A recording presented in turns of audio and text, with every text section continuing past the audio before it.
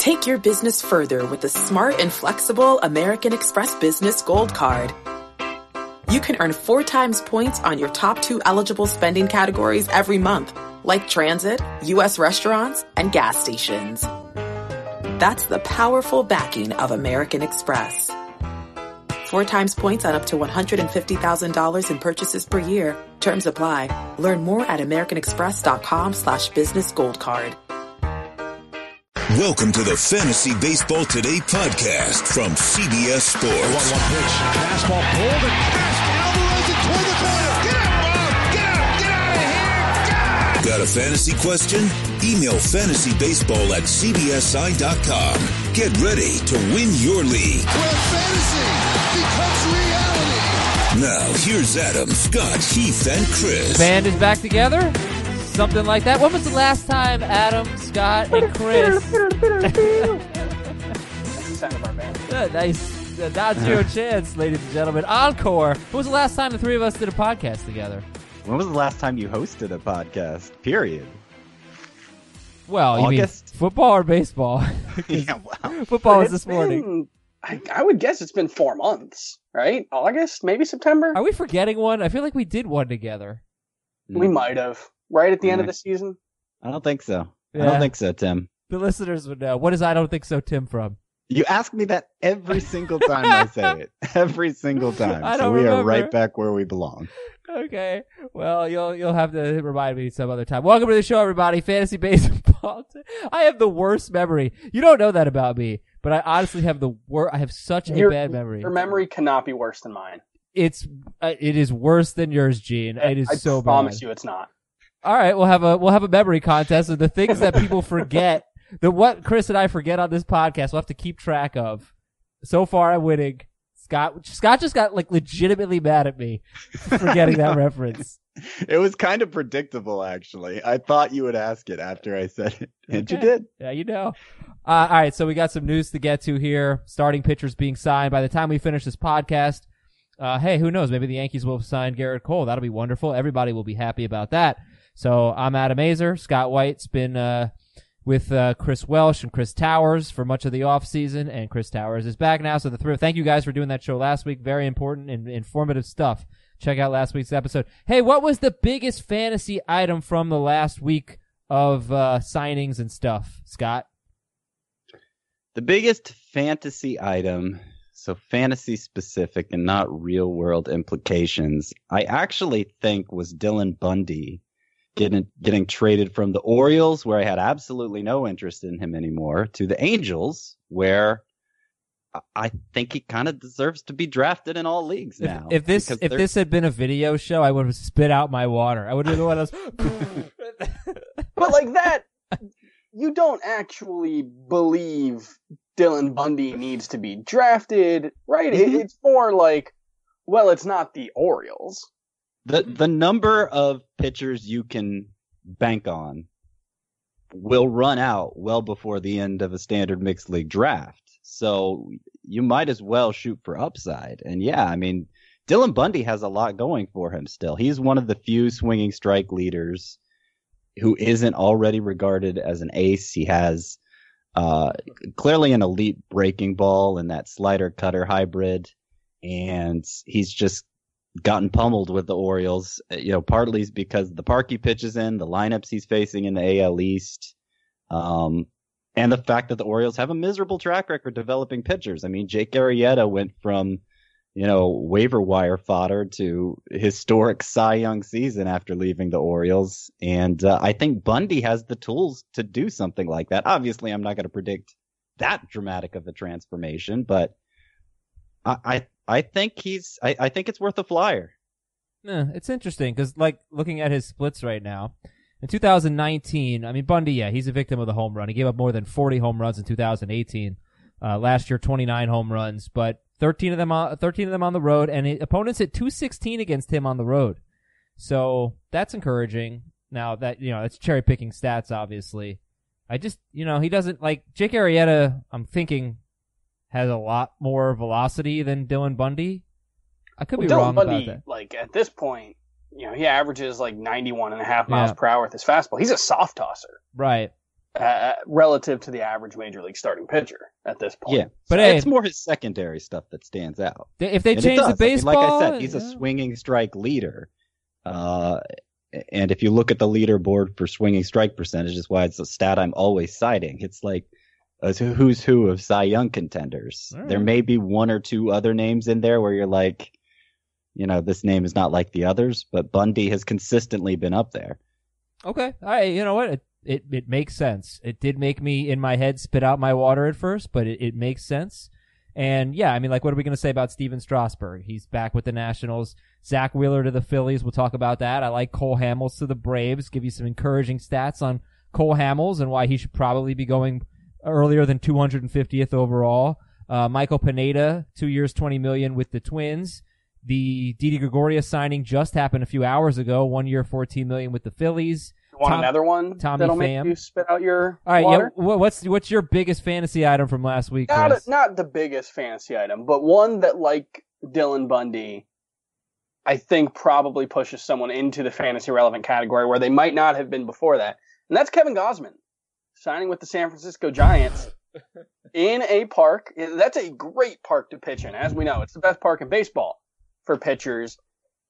We have seen a lot more of a fantasy useful Kevin Gausman than we have of Dylan Bundy over the last couple of years, I will say. He's pitching in a great park.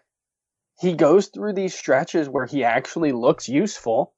I'm not going to say that Kevin Gausman needs to be, someone that you draft as a starter for your team, but if he goes late enough, Kevin Gausman in San Francisco is really interesting. I thought I saw something, and I don't know, it was something on Twitter. I don't know if it was from a beat writer, if it was anybody in the know even. I'm trying to find it now, but it seemed to be suggesting that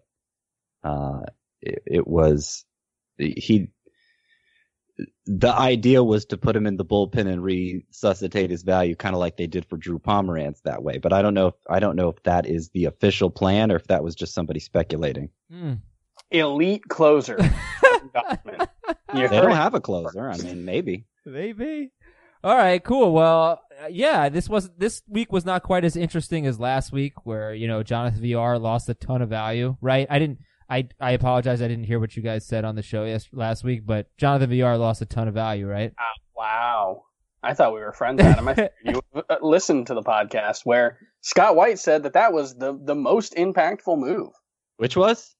VR, yes, it was. Yeah. It made there's a lot of uncertainty and questions surrounding VR, and that I think helped answer some, frankly, in a positive way. But we talked about that last week. I do want to follow up on Gausman from Henry Schulman, one of the Giants' actual beat writers. He said Gabe Kapler says Gausman was signed as a starter despite his good work as reliever with the Reds last year.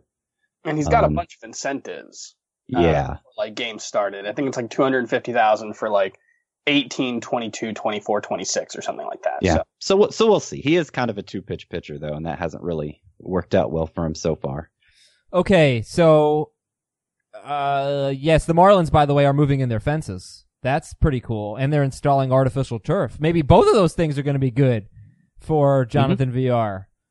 The walls, 7 feet in center field and 12 feet in right field and maybe left field as well. I'm not quite sure, but that's nice. Marlins moving in the walls. I thought that was the second most oppressive hitting environment after San Francisco, Marlins Park. So we'll just have to wait and see how big of an impact it'll have, but it can only help for the few hitters they have who have value, guys like VR, who was leaving a hitter's park. Mm-hmm. Okay, so let's talk about Strasburg. 7 years, $245 million to stay with the Nationals. If you look at innings, it's amazing that he actually threw 215, was it in the regular season? No, 209. And then he followed that up with 36 1/3 in the postseason. So that is 245 1/3 innings for Steven Strasburg. Question: which Nationals starting pitcher do you want at their current NFBC average draft position? Max Scherzer, 16th overall, Steven Strasburg, 26th overall, or Patrick Corbin 48th overall? Chris Towers.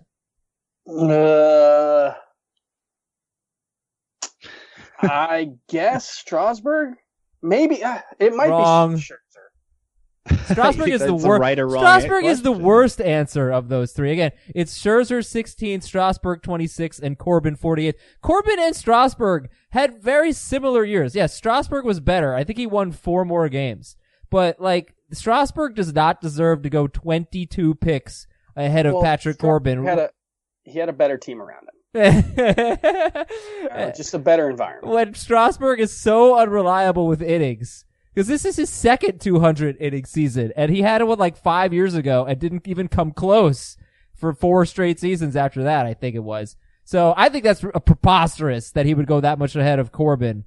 So he's the definitive wrong answer, Chris. Would you like to try again?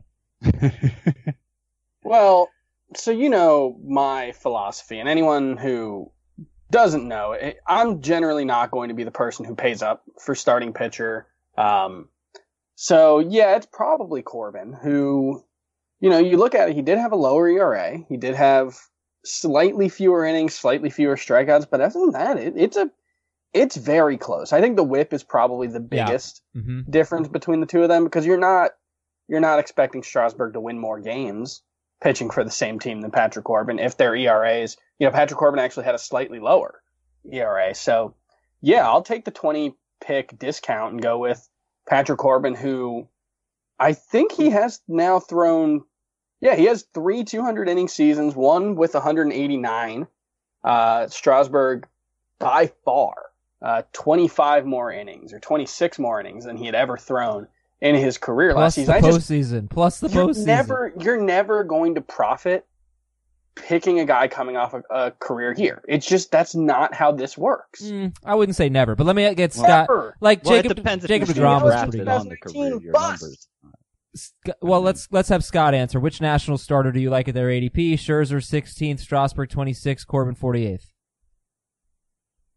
The only one I rank higher for Roto, and obviously that's what we're talking about if we're working with NFBC ADP, Roto or 5x5 categories. The only one I rank, lower than they have them is Steven Strasburg. So it wouldn't be him. I have Steven Strasburg 32nd, Corbin 38th. So it's just 6 spots apart, and Corbin is the biggest discount in terms of spots. But I think Max Scherzer at 16th is I think my eyes would light up if I saw him still available there. I actually have him 13th, so just outside of my projected first round for a standard 12-team league, but very close to having 3 starting pitchers in my first round. And I think that trifecta of Garrett Cole, Justin Verlander, Max Scherzer is, DeGrom, I guess is only a half step behind, but they're 3 who can do something that no other pitcher in the player pool can do. Mm-hmm. And Scherzer, he struggled a little bit after he came off the IL, but his first 20 starts before getting injured, 2.41 ERA, was on pace for 322 strikeouts. So that's pretty good. Zach Wheeler is on the Phillies. 5 years, $118 million deal. And if we look at his ADP, it's about 120th overall. And this is a guy, Zach Wheeler, that we basically call the buy low candidate all year long, but he just had too many bad starts. He also had 15 starts of 7 or more innings. That's tremendous. I know Scott knows that because Scott loves that. Mm-hmm. Zach Wheeler pitches deep into games. By comparison, Steven Strasburg, coming off a great year, had 13 starts of 15 or more innings and of 7 or more innings, and Wheeler had 15. Very good for both of them, but it's great. Yeah, for so Wheeler. like 2/3 of his starts were 7 innings plus. That's basically, that's Verlander type stuff, right? I mean, that's half. It was half. Okay. It was about 23 out of 31 were 6 innings or more. Okay. Okay, there you go. So yeah, he's not a big swinging strike guy, so maybe Scott hates him. This actually must be one of the most confusing players for Scott. He pitches deep into games, but doesn't get a lot of swinging strikes. How do He's you feel above about average at everything is the thing, and that makes him, because he also pitches deep into games, in this environment being above average at everything, piling up those innings, that makes you a standout. Yeah. Obviously he's going to a hitter's park now. The Mets play in more of a neutral park. It used to be more of a pitcher's park, but they moved their fences in a few years ago. It's more neutral now. I'm not sure that is really the biggest takeaway here, though. It obviously doesn't help. But Zach Wheeler, he's above average at everything, including inducing ground balls, or specifically inducing weak contact. He's maintained a low home run rate throughout his career, and in 7 career starts at Philadelphia, it's basically 1 per 9 innings, which is very good rate in this environment. Only 7 starts, but still, he has a good track record there. I think value's basically the same. Okay. Last year he was 26th in points and 35th in roto. The innings helped, 195 and a third, but also the whip hurt him in roto. 396 ERA, 126 whip. And maybe it was a BABIP thing, Chris. Do you think Wheeler was unlucky last year? Because, he was amazing after the All-Star break in 2018. His last 12 starts, 196 ERA, and he didn't quite follow that up. It was a somewhat disappointing year for Wheeler. Was he unlucky, or is he a high 3s ERA guy in your mind? Well, he was also really, really good after the All-Star break in 2019. I think he had a sub-3 ERA after the All-Star break. He wasn't quite as good. I think that was mostly his last 6 starts, though. He had a 180 ERA in his last 6 starts. I can look into it if you'd like. Fine. I think he's probably more of a high 3s to low 4s ERA guy. But in this environment, that has a ton of value. That's, when you said 120th overall was his ADP, I actually kind of perked up because he's someone that I thought would have been going a lot higher than I would have felt comfortable taking him. But if it's 120th overall, you're talking 10th, 11th round in a 12-team league, maybe 8th round in a 15-team league, if my top of the brain math is correct.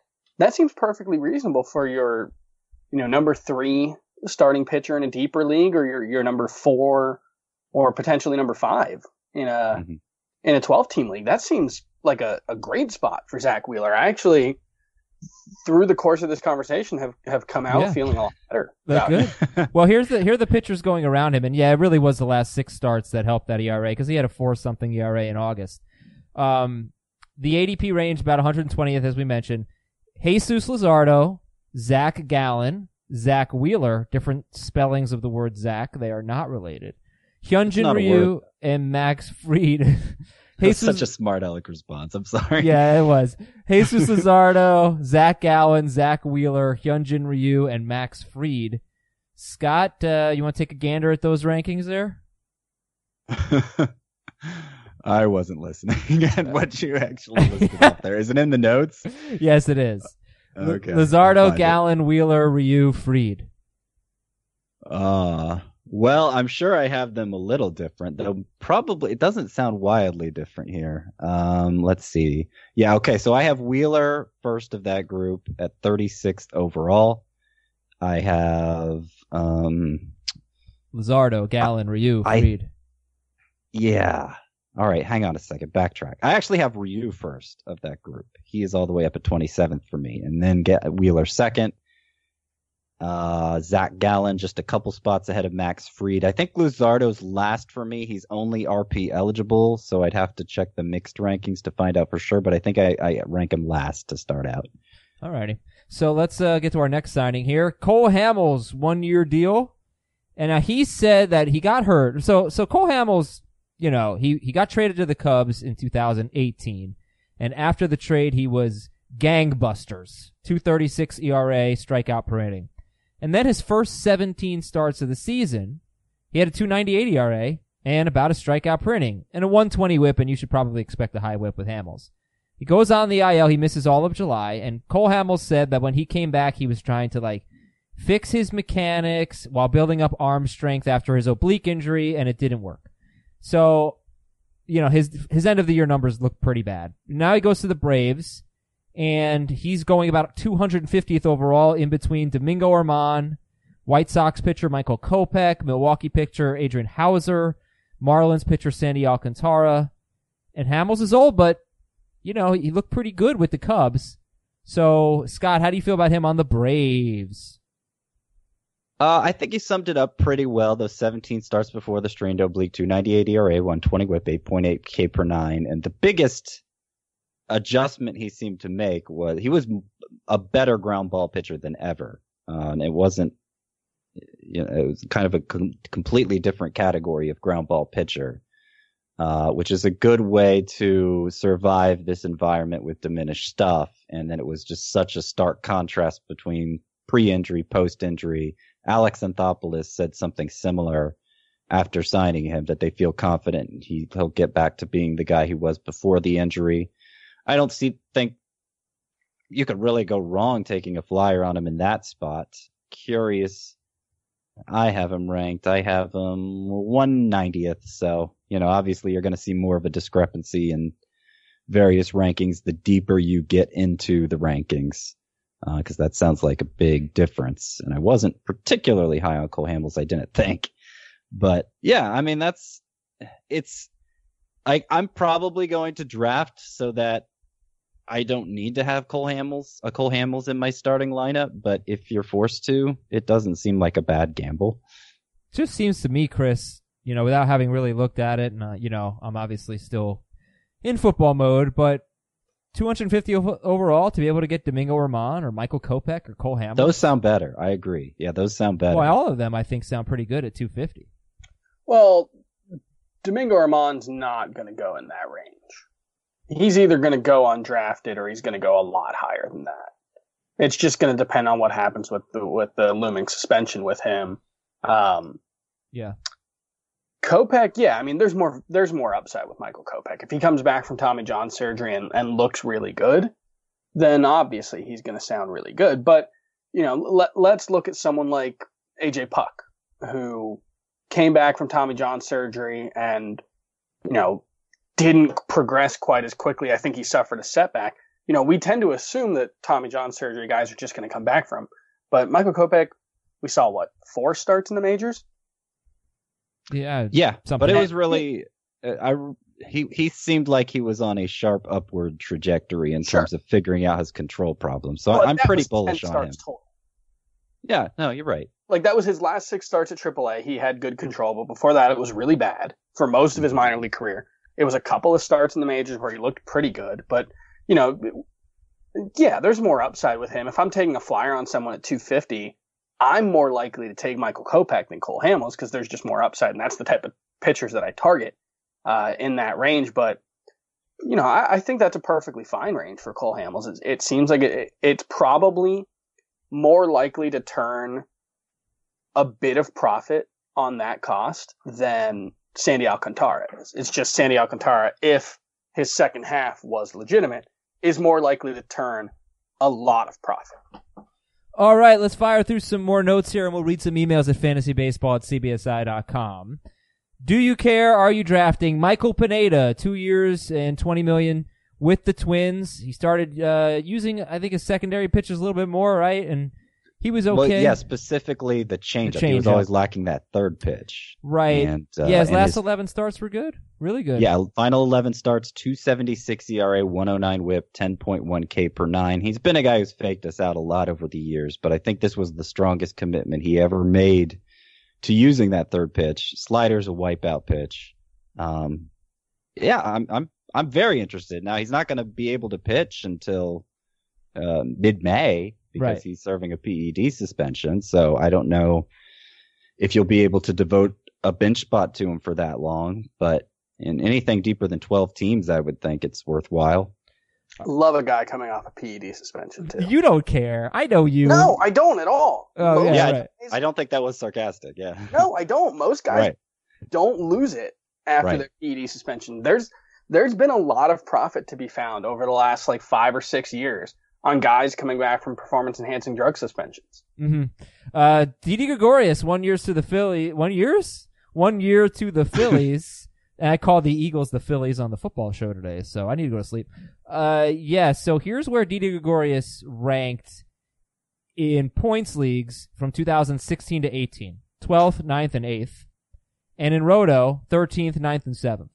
He was a really good 270-ish hitter, 25-ish home runs, a lot of runs and RBIs. And the Yankees scored a lot more runs than the Phillies last year. I mean, they had scored 169 more runs than the Phillies last year. So the lineup's not going to be as good, but it won't be bad. But yeah, is Didi Gregorius, Scott, is he going to crack your top 20 at shortstop? Yeah, barely. I mean, I have him 18th, and obviously it's encouraging that he wound up in a spot, another good hitter's park. Seems like he'll play every day, but I'm not really inclined to move him up. The two players I have ahead of him are Tim Anderson, who's coming off a phenomenal season. This is points league, by the way. Tim Anderson's probably a little higher in Roto.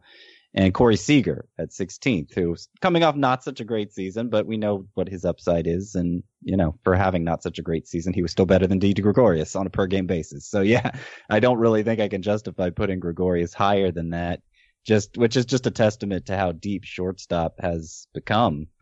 I think maybe the most interesting development with this is what it means for Gene Segura, because if you think Gregorius at 18th is low, Segura's 22nd. And he's just gotten buried at a position where just being, adequate in a few areas clearly isn't enough anymore. If he picks up second base eligibility to accommodate Gregorius, then, second base is the weakest non-catcher position, and he might be able to redeem something for you there still. I guess for the Yankees, probably puts Gleyber Torres at second, and Gleyber Torres at short, LeMahieu at second, and probably Andujar at third base. Oh no, Urshela at third base, and Andujar we'll see, maybe some first base, maybe bench hitter, maybe traded. That's like in terms of sorting out positions, I think Yankees first base / DH is the most interesting one of anywhere to me. I mean, we'll see if they bring back Brett Gardner, because that'll force one of the.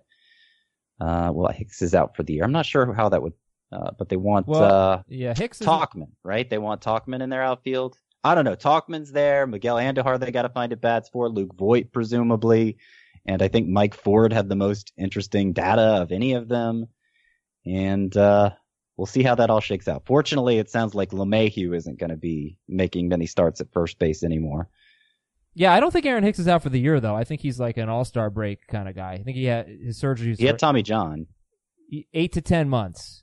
Okay. So, yeah. Maybe. Yeah. Yeah, I mean, Gleyber Torres had that when he was in the minors and was ready, I think 8 to 10 months later. Okay. Well, he won't be a factor for a while. Let's see. Gausman to the Giants. Chris has said Gausman, top 100 pick.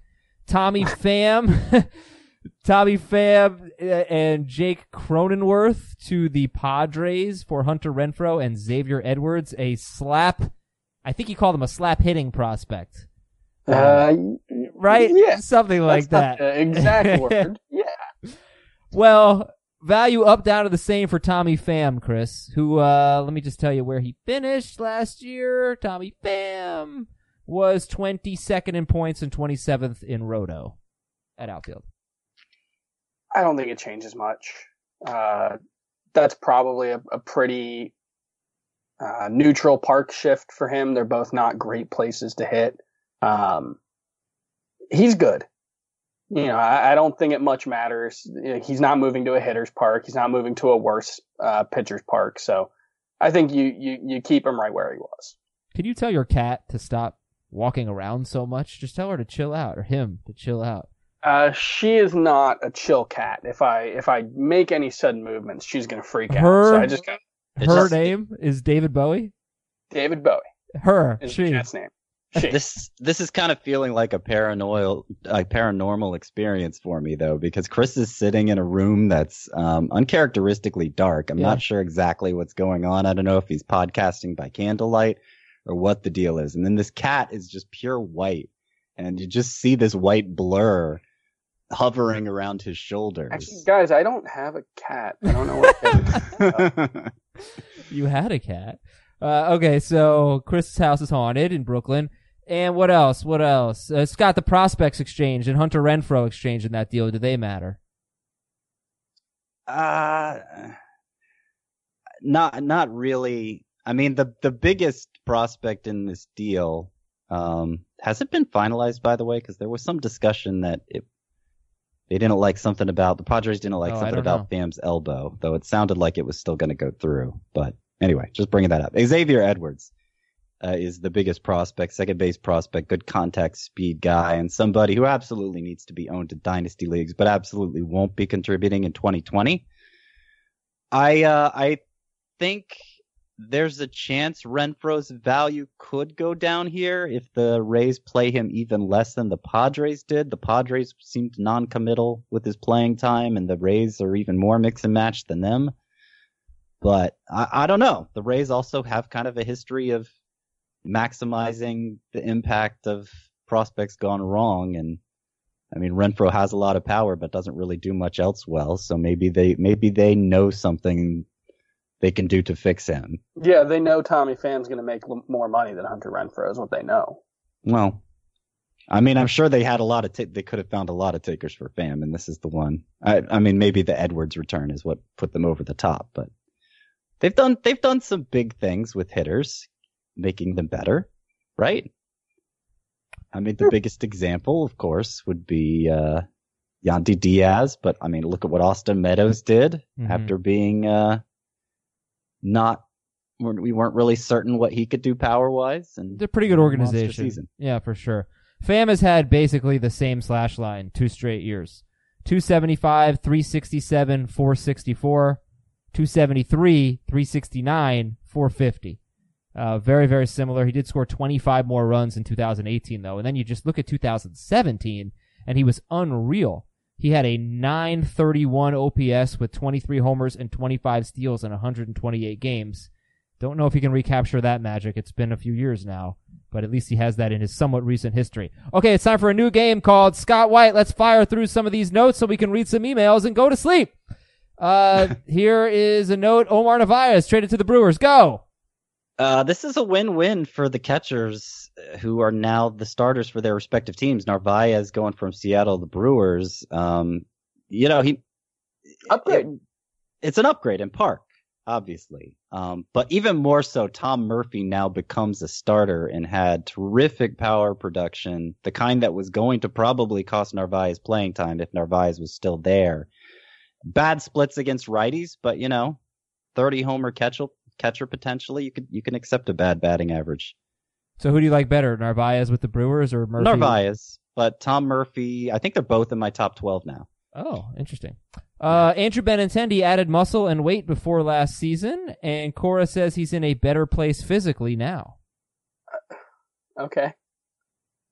Like, this is why I don't care when we get these muscle watch reports of, like, I'm in the best shape of my life because, like, Andrew Benintendi adds muscle and weight before last season and he has his worst season ever. Well, if you had told us before the season, Andrew Benintendi added some muscle, we're like, great, he's going to hit for more pop. He's finally going to break out. We just don't know what any of this means. Everyone's different. Everybody's body is special. Don't tell me. I guess I just buy the possibility that this is an excuse because something clearly went very wrong for Andrew Benintendi. I like excuses. I like excuses for situations I don't understand because sometimes they're right. And maybe, I still am going to probably be the low guy on Benintendi. I rank him, I think 30th in the outfield just because he's Andrew Benintendi and I don't want to feel like a total idiot when he bounces back. This makes me a little more hopeful that he could because right now he looks like Nick Markakis. Did he add that muscle like halfway through the 2018 season? Yeah, I know. That's really when the drop-off happened, right? Because that's when it happened. I think the bigger issue is from what I remember, he became a lot more pull happy, but he's not, like, that's not the kind of hitter he is. It doesn't work for him. If he was bulking up, I mean, that's the same thread of trying to muscle balls out of the park as upping your pull percentages. So, I don't know. Who knows? And, players transform statistically for all the dumbest reasons. And, we know there's potential in Benintendi's bat. We've seen it before in the majors. Clearly did not reveal itself last year, though. Ooh, so many strikeouts. Strikeouts went way up last year for Benintendi, which, you could bank on him at least being solid, having a nice floor in points leagues, but the plate discipline was so bad. Yoenis Cespedes has begun a running program. He's also hitting and throwing, so he's a 3-tool rehabber. Yoenis Cespedes, and that's it. That's the last note I got, Scott. I don't know where to rank Cespedes next year. That's kind of we don't know if he's going to be ready. First of all, but this sounds encouraging, and I mean, he was Studley when we last saw him, wrong side at 30, coming back from a bad injury. Too bad, right? Wasn't it both? Yeah. Yeah, there was, I think he had a knee surgery and then he did some damage to his ankles, stepping in a hole on his farm or something like that. Yeah, it was pretty bad what happened to his legs. They got messed up pretty bad, but, last we saw him, he was good. So he's 34 now. I have him ranked 74th among outfielders, which sounds very low, but it's one spot ahead of Kyle Lewis and 2 spots ahead of Joe Adell, who are both likely to get some traction on draft day. So that's kind of what I'm thinking for Cespedes now, that risk-reward range of outfielders. Okay, cool. Hey, our email address is fantasybaseball@cbsi.com. Fantasybaseball@cbsi.com. Send in your emails. We are anticipating having a show next week, right, Scott? We're gonna have Yes, we are. Yeah. And we're going to have a special guest. Should I mention what's special about that show or no? I don't want to get ahead of ourselves just in case it doesn't happen. But we have lined up a special guest. We're looking forward to it next week. Very excited. I can't imagine we'll have one the week after that. That'll be Christmas week. But we will have one more at least before the end of the year where we can celebrate Garrett Cole and pinstripes. Emails from Joseph.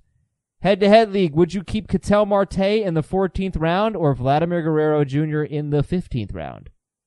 Oh, no, in the 5th round. So it's Marte, Ketel in the 14th round or Vladdy in the 5th. It just so happens I'm working on my top 50 keepers column, which is a column where I account for what you'd be sacrificing based on previous year's ADP. And it's similar to this for these two players. Ketel Marte 15, Vladimir Guerrero 5. I think it's, maybe a couple rounds off, but the difference is about the same. And I have Ketel Marte considerably higher. I don't understand why early drafts have Vladimir Guerrero going so high, given how loaded third base is with stud bats. I mean, you can't, there comes a point where he can only be so good, and there's already so many options there that why are you banking on a better scenario, him delivering a better scenario than, like a Manny Machado or something like that? Or I could probably even have better Matt Chapman. You'd have to rank him higher than these really good players to justify drafting him that high. And yeah, he might be able to do it, but he clearly has to make some adjustments to his swing to get there because there was too many ground balls. And you're not going to go wrong drafting one of those other guys as your starting third baseman. All right, so you're taking Marte in the 14th over Vladdy in the 5th. Chris, you agree? I don't think it's even a question. I like Ketel Marte should be going ahead of Vladimir Guerrero. Well, just without knowing what round you can keep. I agree, but I don't think he does. I don't know if you have the NFBC ADP there, Adam. I do.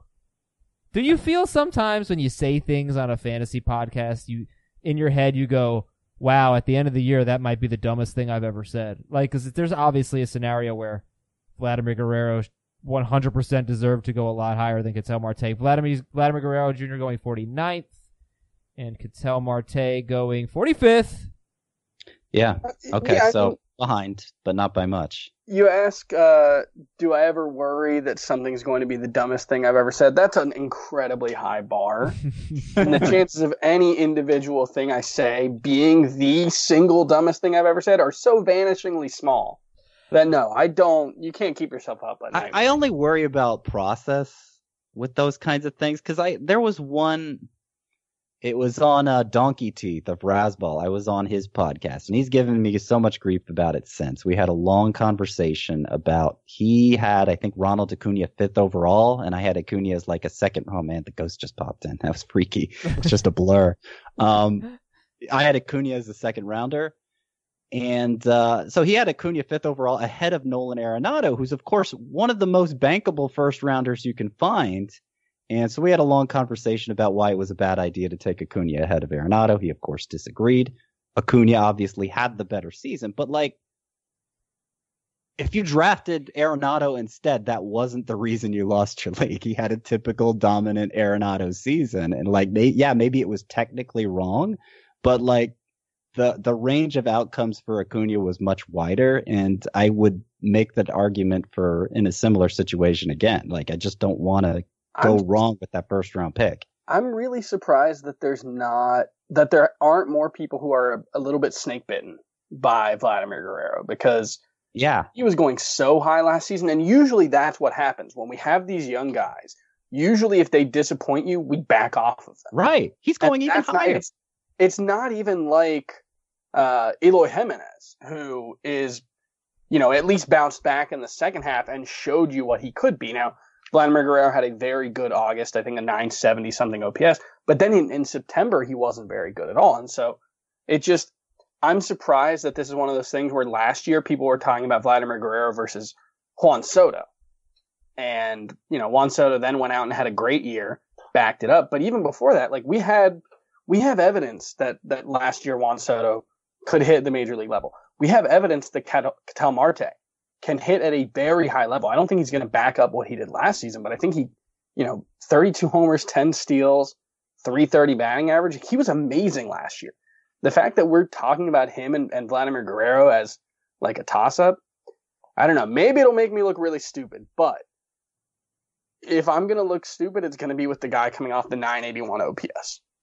That's a good point. Okay, let's go to our next question. It's Nolan. He needs keeper help. He's keeping Acuna, Bellinger, Snell, and Verlander. He needs one more.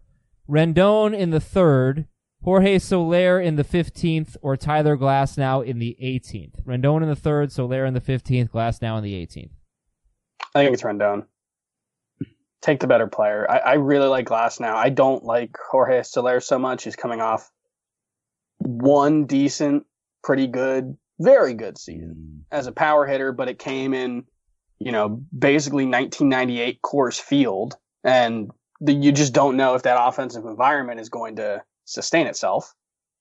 Like, we don't know if they're going to change the ball back, and if they change the ball back... but he impacts the ball so well is the thing. Right, he's hit the ball forever, and this is but he cut down on his strikeouts. He improved his batted ball profile most drastically in the second half, even more so than the year-long numbers. And I know what you're going to say in response to that, and we say it all the time, but I think Anthony Rendon is so bankable. No, I agree. Rendon in about the same keeper round is top of my top 50 list. So I agree.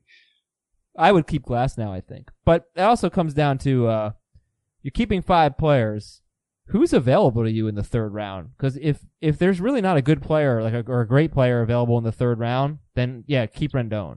If you think you can get a great player in the 3rd round, that's where you have to keep Rendon. Then I would that's take part of my thinking. Glasnow in the 18th. I mean, when you remove the keepers everybody else is taking, there's no way. You're going to end up having to overpay for the top players that are left, while obviously you're getting a little bit of a discount. So to get any kind of discount for a first-round caliber bat, I think that's usually the way to go.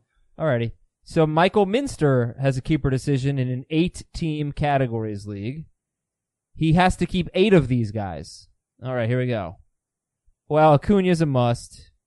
Let's say Bellinger, Betts, Lindor, right? Buehler. Those are easy. Okay. Acuna, Arenado, Bellinger, Betts, Lindor, Buehler. Okay, that's 6. Scherzer. That's 7. I think are easy. Okay, then last one. Josh Bell. No. Martinez. JD. Okay. JD Martinez, Clevenger, and Darvish. I think it's Clevenger.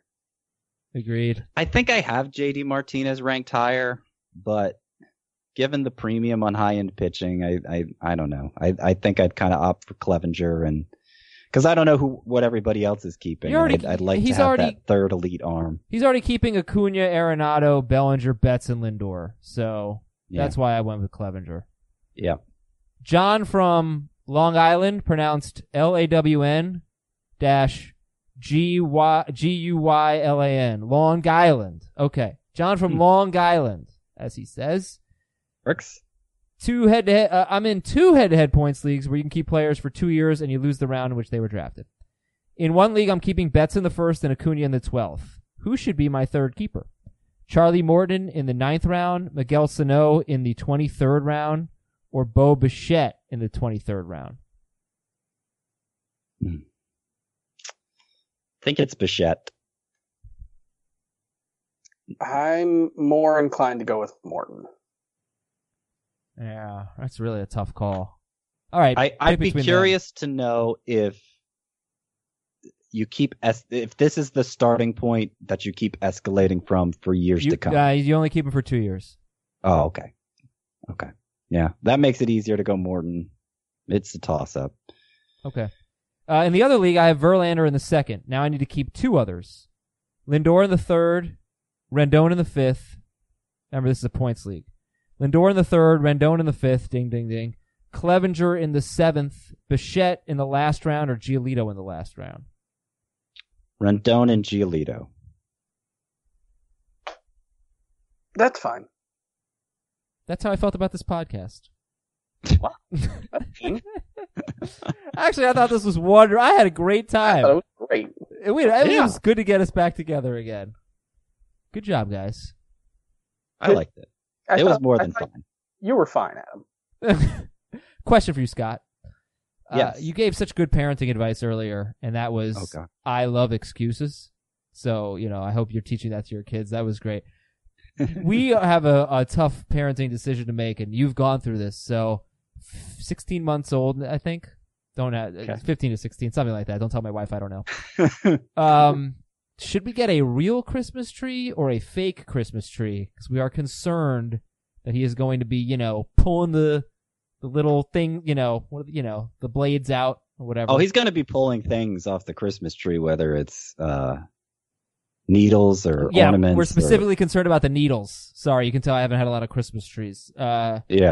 They're going to be all over the place. So, real or fake? What do you think? Well, the real versus artificial argument, the effect it would have on the kid never came up for us. I am pro artificial by a long shot. I don't think any kind of faint smell is worth the hassle of cleaning up after it shedding all the time, or the stickiness you feel if you happen to touch the wrong part and you try to wash it off, but it doesn't wash off very easily. It leaves this like black residue. You have to make sure it fits the space, and you have to estimate every year. You don't have this tree already perfectly tailored for your living space, and like artificial all the way. Okay, I'm gonna tell her you said that. Thank you, Scott. Grinch. No, he's not a Grinch. You don't know. Look at this tree. You see this tree behind me? It's beautiful. It is. It's beautiful. It's fake. You didn't know that until just now. I did. I could tell. It's too symmetrical. I went down to. That's a good quality in a tree. I went down to Rockefeller Center and I saw the tree. I saw that big, ugly, lopsided tree, and it was beautiful. Yeah, you're such a tourist. Okay, that's Chris Towers and Scott White. I'm Adam Azer, and we'll talk to you probably next week. Stay tuned, everybody. Have a great week. We'll talk to you next.